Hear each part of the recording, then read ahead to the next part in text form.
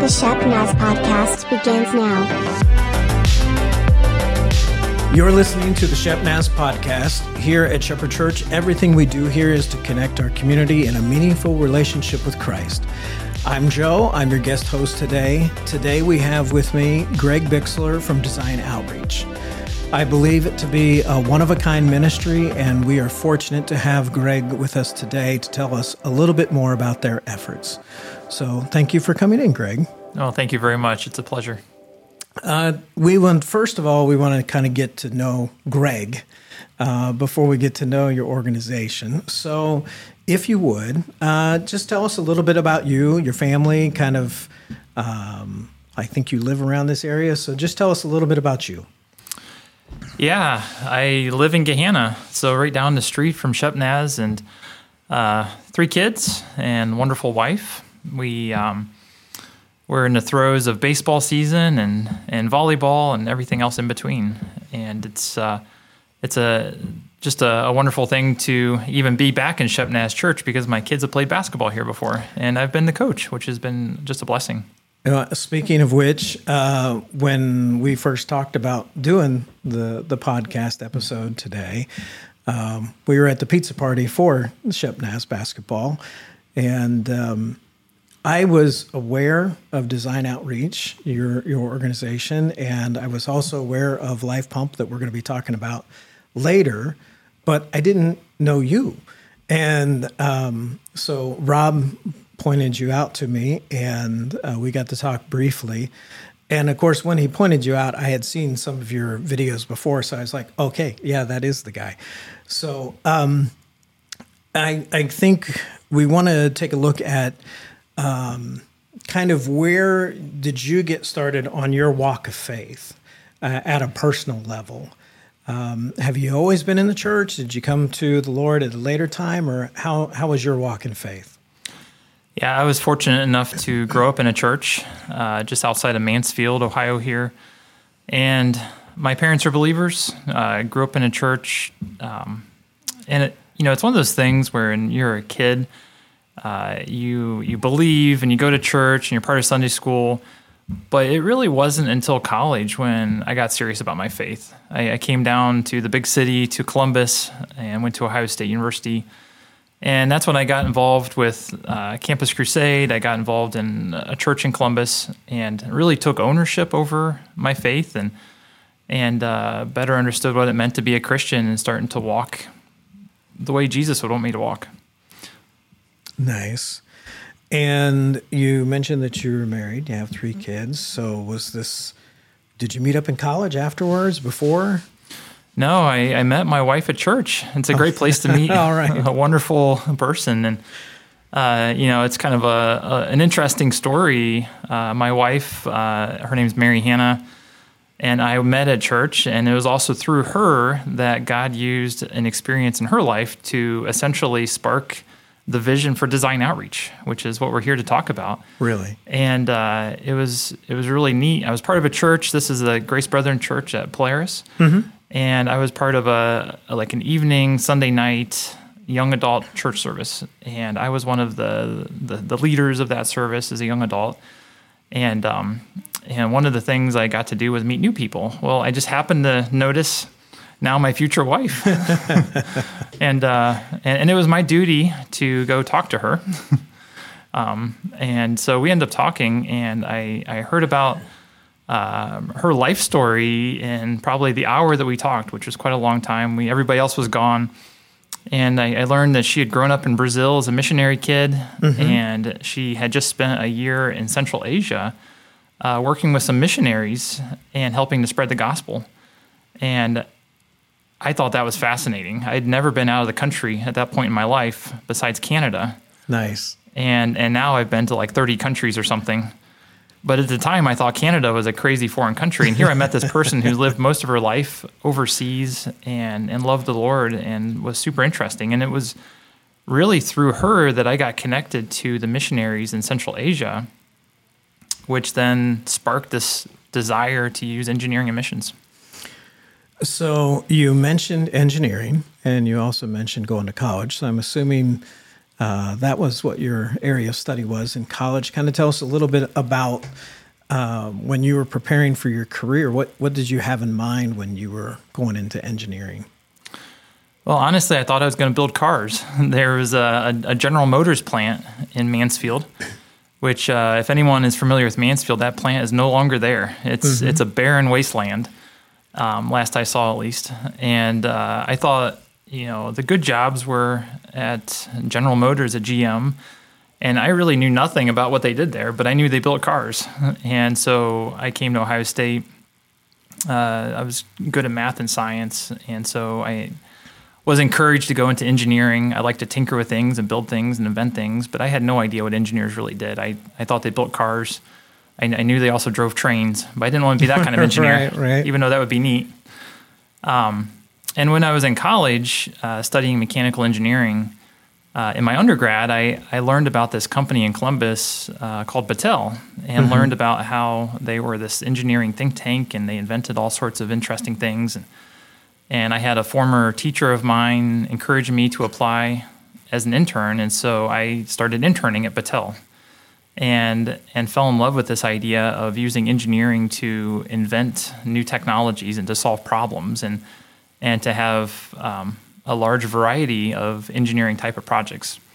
And so I started my engineering career at Battelle straight out of undergrad, but it was pretty shortly after working full-time at Battelle. Within about 6 months, the Lord put back on my heart to go back to grad school. So I started taking grad school classes at the same time. I was working full-time. So you're one of those people then. Yeah, I never thought I'd go back. I thought after undergrad, I had enough of college. Right. And the Lord changed my mind pretty quickly. And so over the course of about 4 years, I finished my master's while still working full-time. And it was in that period of time that I went to Central Asia myself with a short-term missions team that I had shared a little bit about, where my wife worked as a missionary. And so God opened my eyes to this idea of using an occupation in missions, in my case engineering. So I thought at the time I wanted to go back and teach full-time at a university. And in order to do so, you need a meal ticket called a Ph.D. And so I said, why not? Let's go back and get a Ph.D. Everybody thinks that, I'm sure. And I was one of the crazy ones to actually go forward with it. And so I started working on that, and that's Battelle helped me realize that was my next step in life. And so I went back to Ohio State full time and finished that up while God was growing the ministry of design outreach. And so it was quite a busy season. My wife and I, and then between obviously meeting and then we got married. We had our first child. It was quite a busy, challenging time in those early days. So you're a believer. You meet this woman who's grew up kind of in the missionary environment, which kind of introduced you to it. Then God was already using the skills and abilities, the strengths of you being able to do engineering, and kind of started to work all that together. And now you're to the point where you go on a short mission trip and say, maybe ministry and work go together. So is this how design outreach was born then? How did that happen? Yeah, that's a great way to put it. It was in 2006 we did this short-term missions trip with a small group from my church, from Grace Brethren Church. And we went to Central Asia. There was like 6 or 7 of us, and it had nothing to do with engineering. Remember, I was working as an engineer at that point, early in my career. And this was my first trip out of the country besides Canada at this point in my life. And we arrive, and the first thing I noticed was these 3 families from America that had started these small business centers to help connect local believers with the community and to help support them in a way that they could support their families. And I was really encouraged. There's like a business major, an English major, an accountant, and they were using their occupations and mission to help local believers, to build trust, and to share the gospel. And right away, I'm thinking, well, if an English major can do it, well, what can an engineer do, right? Sure. And so the wheels started turning in my mind. But I also saw extreme poverty for the first time in my life. I'd grown up in Ohio and lived in Ohio my whole life. And there's poverty, but I've never seen extreme poverty until that point in my life, where people are going to trash heaps, landfills, eating scraps they can find. And it really put an impression in my mind that this isn't the way it should be. And so I remember also people were very creative in building things they needed. So there was a retaining wall along one of the roads, and somebody took an old car and just put it up on its side and made a wall instead of laying concrete blocks and doing it what we'd consider the right way. And I thought, wow, what if so-called trained engineers could come alongside these really creative, very resilient, very hardworking people and help engineer these solutions alongside our brothers and sisters in other countries, and do it in a way that's really solving felt needs. And that's really the seed that God planted in my heart and my mind, and to do it in a way that we can share the gospel. One of the things that you just said really spoke to me. When you're in a foreign land and you recognize that even though these people haven't had the opportunities that you've had, haven't had the background or experiences that you had, that this is a brother or sister that I can work beside. That I'm not going there to impress them. I'm not going there to show them how much better we can do it from another place, but to work alongside them as brother and sister. And that's a great way to look at that. Now, we had discussed a little bit before, so as this was coming about, where you're starting to look at these ideas, kind of give me the next step of the development in the ministry now. Yeah, so I remember flying back on the plane a changed person from Central Asia. God had put in my heart that somehow I should use engineering and missions. I was no longer satisfied with my really great day job, which I was very happy. I had a great job. But God was opening my eyes, and I started reading books and watching some programs, and I realized that something like 90% of the world's technologies are designed for only 10% of our population. So in other words, like all this equipment we're using for this amazing podcast, right, is literally for a tiny slice of the richest people in the world. Sure. And so there's essentially almost no thought in engineering design for people in other places that have very low resources. And so when I came back, I remember giving a brown bag lunch to my colleagues at Battelle at the time. And I shared about my trip, and people are very curious, very interested, because where I went is not a place you typically go on vacation. Sure. And a lot of interest, a lot of questions. And at the end of that presentation, I asked my colleagues, I said, there's lots of problems that we could tackle and work alongside different missionaries around the world. Would anyone here like to volunteer their time to help apply their engineering talent to solve these problems? And right away, dozens of hands popped up. And what I realized was there was a lot of people that I knew who wanted to help in other places where people are desperate for food, desperate for better health care, but they didn't know how to, but they wanted to. And so at that point, the question was, what is the biggest problem we should tackle? Sure. And as we dug into it, we realized water is one of it's in our opinion the biggest problem facing people in extreme poverty, the access to safe and reliable water. And so shortly after that meeting, I had a conversation with a longtime missionary who happened to be coming through Columbus. This gentleman named Jim, he started an organization in the Central African Republic, and they were drilling wells and putting in pumps. And I remember very vividly sitting across this coffee table. Remember the Cup of Joe's at Lennox? Right. It was at the Cup of Joe's. Yep. It's something else now. But I asked him, Jim, what is the biggest challenges that you're facing as a mission organization? And right away, he told me about these water pumps, these hand pumps. They use foot-pedaled pumps and hand-powered pumps. He's like, we put these pumps in, and after just a short time, usually like 6 months, 9 months, they break down. And even though we want to and we have the equipment and the people, we can't get out to the village to fix things because the roads are too bad. It's a rainy season. There's 2 feet of mud. There's all sorts of issues. And he's like, if you could just make a water pump last more than 6 months, maybe last even a year, that would change everything. And he said, number 2, these pumps, they don't go deep enough. So they can drill a well down to the water, but the pumps themselves are physically unable to get the water out due to the way they're designed.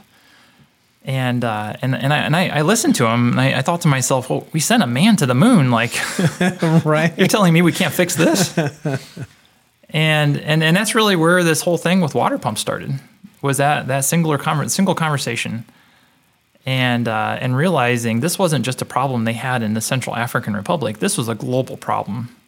You were actually already feeling like the water was potentially the issue, and had already been talking about that with some other engineers that were willing to volunteer their efforts as well. And at the same time, then you end up meeting with a missionary that says, by the way, my number one problem is water. Yeah, not a coincidence. That sounds like God, yeah. Right? Mm-hmm. And I just want to, stop at these little milestones along the way, because your story is amazing, but I also know that you would probably agree that it can be replicated in other people's lives, that there is something in every person that God has given talents, abilities, and then he fosters that, and then he shows you how those talents and abilities can be used for the kingdom, and then he starts showing you opportunities of how you're going to implement that. So let's take a break for just a second. We're kind of to that point where you've at least had the brainstorm of how Design Outreach is going to launch. And right after the break, we'll actually get into the launching of it. Join Shepherd Church for revival services April 23rd through 26th with Jeremiah Bullock. You could only see who you are. The riches of his glorious inheritance in the saints and his incomparably great power for us who believe. And then he demonstrated in how he raised Jesus from the dead. And we're not talking about just raising Jesus from, we're talking about a Jesus who took on the sin of the world and literally became everything that made us undesirable and unlovable and rebellious. Like on the cross, Jesus became the worst of humanity. When God forgives you, he literally takes what was you, puts it on Jesus, and it got punished on the cross. Jesus got everything you deserved. And the beauty of redemption is that the murderer, he's no longer a murderer. For more information, visit shepnes.org/revival2023. All right, we're back, and we've been talking with Greg about the beginnings of Design Outreach, and specifically about the life pump. And where we would just left off was talking about kind of your background and what you saw in the world, and you were able to put together some volunteers that were engineers that were identifying water as a problem. You spoke with a long-term missionary that confirmed that water is the problem. And now you've come to a point in your life where you've like, I know that I should be in the position to provide some sort of solution. So take us from that step. Yeah, so we had this conversation at the Cup of Joe, and I went back to my colleagues that were just friends of mine from Battelle. These were designers, engineers, just friends of mine. And we said, hey, we have this challenge. What are we going to do about it? We have one of two choices at this point. Do we just ignore the problem and just assume somebody else will solve it, or do we do something about it? And as you can tell, the rest of the story is we did something. Right. And in the process, Jim, the missionary, was over in Central African Republic with a few of his board members. So they had a board, and a few of their board members were on a trip together. And on the trip, Jim continued talking about the quote-unquote Battelle guys, which was me and the few friends, and how we were going to solve all these problems. And on the trip was one of the board members named Abe Wright, who I had never met before. Mm-hmm. And Abe comes up to Jim and says, Jim, I have a bunch of my own colleagues at my engineering company, which happened to be a Johnson & Johnson company in Indiana, who would also like to work on these projects as volunteers. And right away, something clicked in Jim's mind. I think the Holy Spirit worked in his head and said, you need to connect Greg and Abe. These two guys are too like-minded. And I can always put my finger on the date when we met because our kids were very, very young. My oldest, who's now 13, was just born. Mm-hmm. So about 13 years ago, my wife and I drive out to Indiana and sit down with Abe and his wife. And we discover all these common connections and some people that we know from some previous church background and realize that Abe and his wife also had a very similar vision for using engineering emissions. And right away, Abe brought to the table many engineers from Johnson & Johnson, and I brought engineers from Battelle, and next thing you know, we're engineering a better water pump. And that's how it started. It started totally grassroots with no money. We didn't know what we were doing. So at first, we looked around and we're trying to find another organization just to join. We didn't really want to start our own organization. We didn't know how to do that. We've never done that before. We both had full-time jobs. Right. And it was all brand new. It was exciting, but kind of intimidating. And we looked pretty hard. We were looking for a Christian engineering organization that created appropriate technologies, and you can't find any because there aren't any besides design outreach now. So it's the necessity of all invention. Right? And so we decided, for the first few years, we were just a group of volunteers. And so we figured out that because we couldn't pay people, the best thing we could do is ask them to volunteer. And next thing you know, we continue having these amazing, very talented, very experienced subject matter experts in engineering come alongside us because they believed in the mission. We had this idea, can we build a better hand pump that can last much longer and go much deeper? And we later called it the life pump. And that was the vision that God gave us. But it was so much bigger than life pump. We didn't call our ministry life pump outreach or water outreach. We called it design outreach because we felt God put in our hearts this vision to create what I'd consider like a Battelle-like think tank, right, but focused on developing country problems and doing it to share the gospel. And so that was the vision. Imagine 1,000 engineers and scientists, the smartest people you can imagine, focused not on first world problems, but developing country problems. Wonderful. And I think the breadth of the vision, I'm sure it would have been very easy to, call your organization Life Pump Engineers or whatever, to think that would be, that's who we are, that's what we do. We do water pumps. But obviously the Lord's put more than that in your mind. And I'm going to give you a moment, if you would, to go ahead and geek out for a little bit. Tell us about the life pump. Our listeners are hearing this, but kind of explain to us how this works. What is different about the life pump as opposed to whatever pumps we're familiar with? What does the life pump do, and how does it do it? Yeah, a life pump is not rocket science, but it may actually be harder than rocket science because of the requirements necessary to make it work. The life pump is what we call a progressive cavity pump. So it's kind of like an Archimedes screw where you have a rotor and a stator, and when they rotate relative to each other, it generates pressure, and that Archimedes screw, rotor, and stator is at the very bottom of the well, and it can go as far as 500 feet down and still be hand-powered. Wow. Compare that to other typical pumps that you find in developing countries or even in America for that sake. Most pumps can only reach to about 100 to 150 feet. Sure. In fact, that's what I was going to say. I think most of the wells that are dug around in this area, in the central Iowa area, are somewhere between that 100 and 150 foot depth. And we'd consider those very shallow. We're going in places where the water is much deeper. And so the other part is traditional pumps, and there's two main types. One is called an href, and the other is called an India Mark II. 99% of pumps installed out there are one of those two. If you have a favorite mission organization that does water projects besides design outreach, they're probably putting in one of those pumps. And what we discovered was, and there's lots and lots of research, lots of evidence showing this, what we discovered is that those pumps are put in, and within 6 months on average, they break. Mm-hmm. And what I mean by breaking is a seal goes bad, a valve goes bad, the pipes start leaking because they're made out of galvanized steel and they just rust through. Within 6 months, they break. It takes on average a month to get it fixed when the community is very motivated. And it breaks again in 6 months. Wow. And now the community is discouraged because they don't have the funds saved up again. And there's a lot of research showing that about 4 out of every 10 pumps installed are broken today.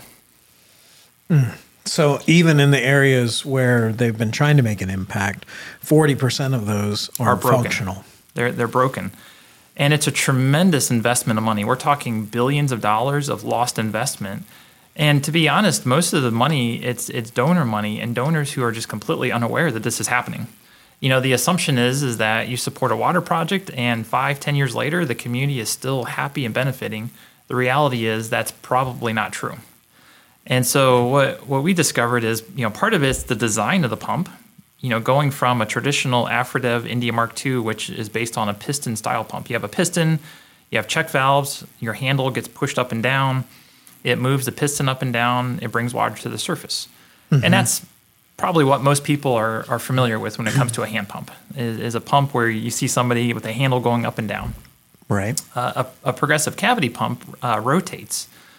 And so you go, and it's more like a bicycle action. So you stand at the surface, and instead of a handle that goes up and down, you have two handles that are kind of like bicycle pedals but they're handle grips. Yeah. And you turn it in a rotary motion, and the water comes up in a continuous stream. Well, you know, design idea for the future is just put a seat on top of it and have them pedal it. And that has come up many times. You know, the other big advantage is we're using very high quality components and materials. So instead of using cheap steel, galvanized steel, polymers that break easily, we're using high quality ones. So our design criteria and goal, and praise the Lord, we've been successful at this. And of course, without much trial and error and figuring things out. Sure. Our pumps now are designed and have been proven to last over 5 years with zero downtime without ever needing any maintenance or any repair. Wow. Which is so incredibly important in these remote areas where still several 100 million people live in places like sub-Saharan Africa. These are places that are so far away. Even if you need a $3 part, it's impossible to get the $3 part there because it might cost $300 just to drive it out because of the distance. And so we had this crazy idea that things last longer are better than things that break quick. Well, sure. Yeah. And that's revolutionary, to be honest. And to think, not degrading other organizations that are trying to address an issue, but they're probably in many ways thinking, well, this will get us a farther spread. You know, we'll use a cheaper type of product and we'll be able to go into more areas. But if those areas can't be transformed by what they're doing, then it's just lost effort that has to be repeated over and over again. Just doing the quick math, if yours last 5 years, that's 10 pumps for every one of yours. And certainly on scale, that's a huge, huge difference. It really comes down to value proposition, and we are a disruptive force in a lot of ways because we're creating change and we're changing status quo. And one way I like to describe it to people is, you know, status quo is our biggest competitor. Prior to Life Pump, there really weren't options. You know, you only had pumps that lasted so long and broke. So that was your only option, is to go with that technology. 13 years ago, the Lord put on our hearts to do something about that. And we knew it wouldn't be easy to change status quo. In America, status quo was people walked everywhere or they rode a horse. Right. And in Columbus, you have downtown Columbus today, Broad Street. That was, the fancy Victorian homes. Worthington was the country because it was a day horse ride to get to Worthington. Yeah. And only, rich people would have a day's horse ride to get to their country home, right? And of course, that's changed a lot in Columbus. The status quo 150, 200 years ago was people could own people in this country. Wow. Yeah. Can you imagine? It is hard to realize that it's just, that was status quo. It's crazy. Women couldn't vote. That was status quo. And so what does it take to change status quo? It takes a lot. It takes a lot of fighting for the weak, for the voiceless, to stand up for what's right. And as we know, to change those major things I just described was not an overnight thing.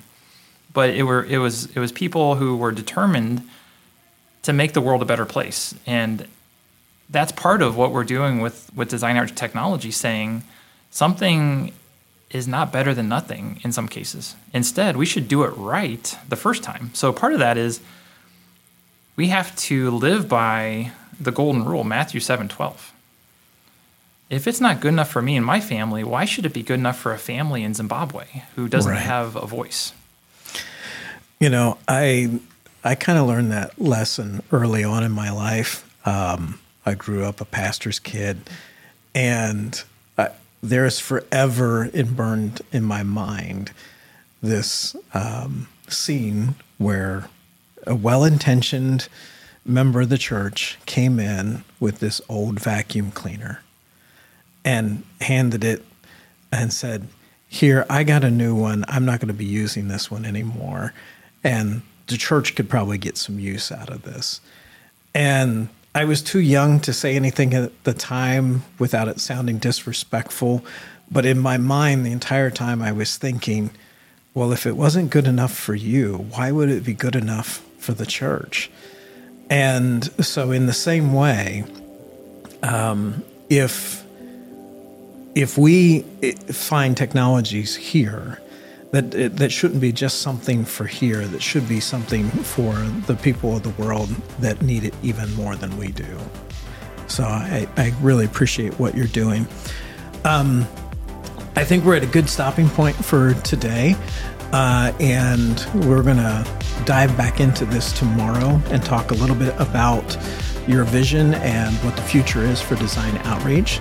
So thank you for joining us for today's episode of the ShepNaz podcast. If you would like to get in touch with everything that they're doing here with design outreach, check in the show notes, and also at shepnaz.org. We'll have information, and also you can reach out to us by emailing podcast@shepnaz.org. Thank you for joining us, and have a great day.